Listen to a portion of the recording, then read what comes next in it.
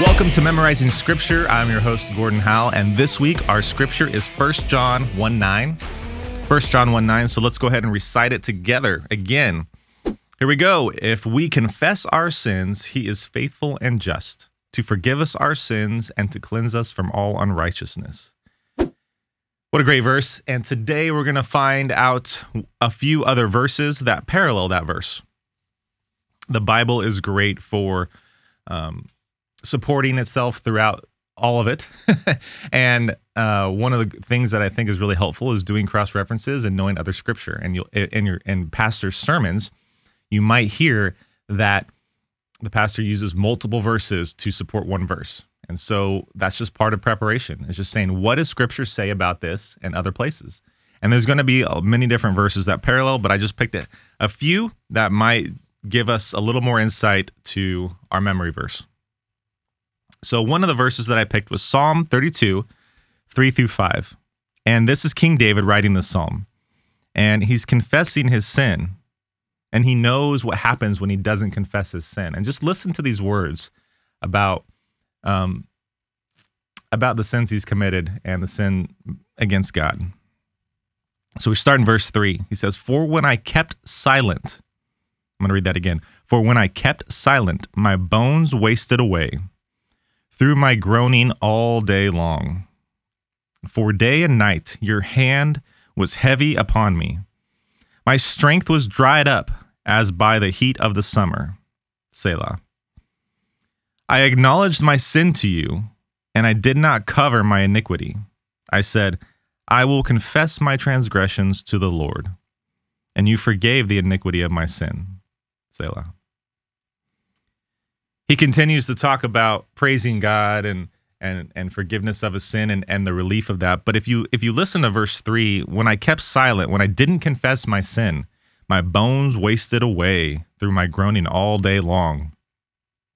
For day and night your hand was heavy upon me. Doesn't that just remind you? I was talking to someone about this yesterday, actually, about how when they sin or they feel distant from God or they don't read their word, they just feel this heaviness on them. And I got to admit, that's a lot of my life too. I do feel heavy when I don't read my word, don't read the Bible or pray, and I feel this tug. And God wants a daily relationship with us. And so when we sin, even more so than just not reading our word, when we actually sin, I think it's got to have this almost bigger feel that we all feel that emotion and that distant from God, that distance. And you know, it's hard to confess. It's hard to say I did that wrong. We want to cover our shame and our guilt. And even when we lie to our parents or we lie to someone else, you know, it's that same feeling of I got to continue this lie, and this lie continues this lie, and this lie continues this lie. But when we lie to God, he knows. And if we try to compound the lies, he knows that too. And he says, hey, you know, there is no fellowship here right now because you're unrepentant. And we must do that every day with every sin that we commit and that we know of, and just try to be right with God.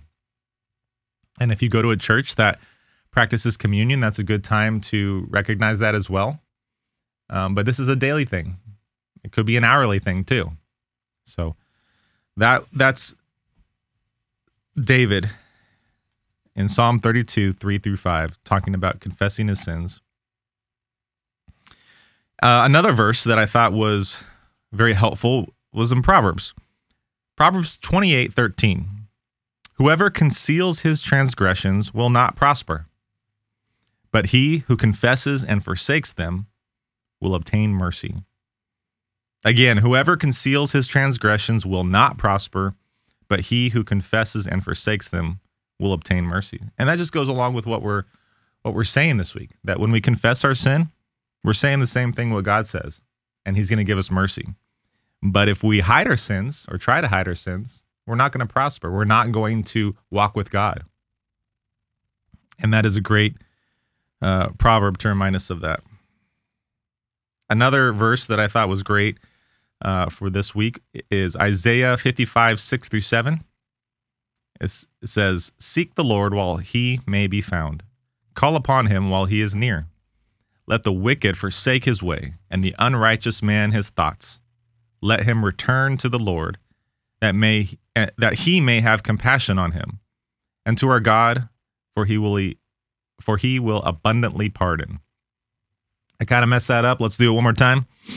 Seek the Lord while he may be found. Call upon him while he is near. Let the wicked forsake his way, and the righteous man his thoughts. Let him return to the Lord, that he may have compassion on him, and to our God, for he will abundantly pardon.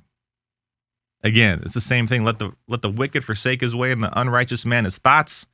Return to the Lord, and he will be abundantly pardoned. I like that word abundant in that verse. I think that really helps encapsulate what God does when he forgives our sins. And the last verse that I wanted to bring up was Matthew 6:14 through 15. If you forgive others their trespasses, your heavenly Father will also forgive you. But if you do not forgive others their trespasses, neither will your Father forgive your trespasses. And this is right after Jesus talks to the disciples about how to pray. Our Father who art in heaven. And at the end of that, he talks about, forgive us this day our debts as we forgive our debtors. And so he says, if you forgive others in their trespasses, your heavenly Father will forgive you. Practicing that attitude of forgiveness. But if you do not forgive their trespasses, neither your Father will forgive your trespasses. And so that's extremely hard to do, to forgive others who sin against us.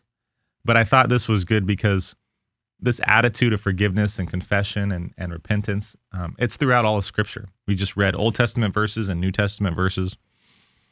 And so, again, we talked about the two kinds of forgivenesses this week, the judicial forgiveness, washing your sins, past, present, and future. But again, our memory verse is a parental forgiveness, a continual forgiveness, the relationship to be repaired between God and myself, or God and you. And a pursuit to God is a pursuit to be holy, to have a relationship with him. And I think many people say, yes, it's not about a religion. Christianity is not about a religion. It's about a relationship. And I think there's probably something to be said about that, for better or for worse. But it's extremely important to understand that it is a relationship, because you don't get to dictate it. God dictates the relationship of being holy. You follow under God's commandment. You are under his law, his standard, and he has set what is required. And you don't get to do whatever you want like David did. Because even when David talked about hiding his sin, being silent, he wasted away. God sets up the relationship, and he gives us his word and the Holy Spirit to be successful in that, if you want to look at it that way. Again, it doesn't mean that you're not saved, but God's not going to engage with a Christian who continually sins, an unrepentant heart. He won't do that. And so, again, that, you could talk about, is one a Christian after all? How much sin is how much sin, and all of that, but the repentant heart is the marker. If you are repentant and confessing your sins, God wants that, and he wants to be close to you. But if you're unrepentant, if you're sinning and you don't think it's sin, or you don't care, then you call God a liar, and he's not going to walk with you. That wraps up our thoughts today. Again, if you have a note card, use a note card. Or if you have a better way, you do that. But I like using note cards. Find a person, again, who you're going to recite this to by the end of the week. Accountability is really important. And again, you can email me at ideamailbag@gmail.com, ideamailbag@gmail.com. And let's close this podcast with repeating each line from 1 John 1:9. I'll say each line twice. That way you can say it with me. Excuse me. If we confess our sins, he is faithful and just. He is faithful and just to forgive us our sins, and to cleanse us from all unrighteousness, All right. Great work, everyone. Until next time, continue to put on the mind of Christ, and we'll see you soon.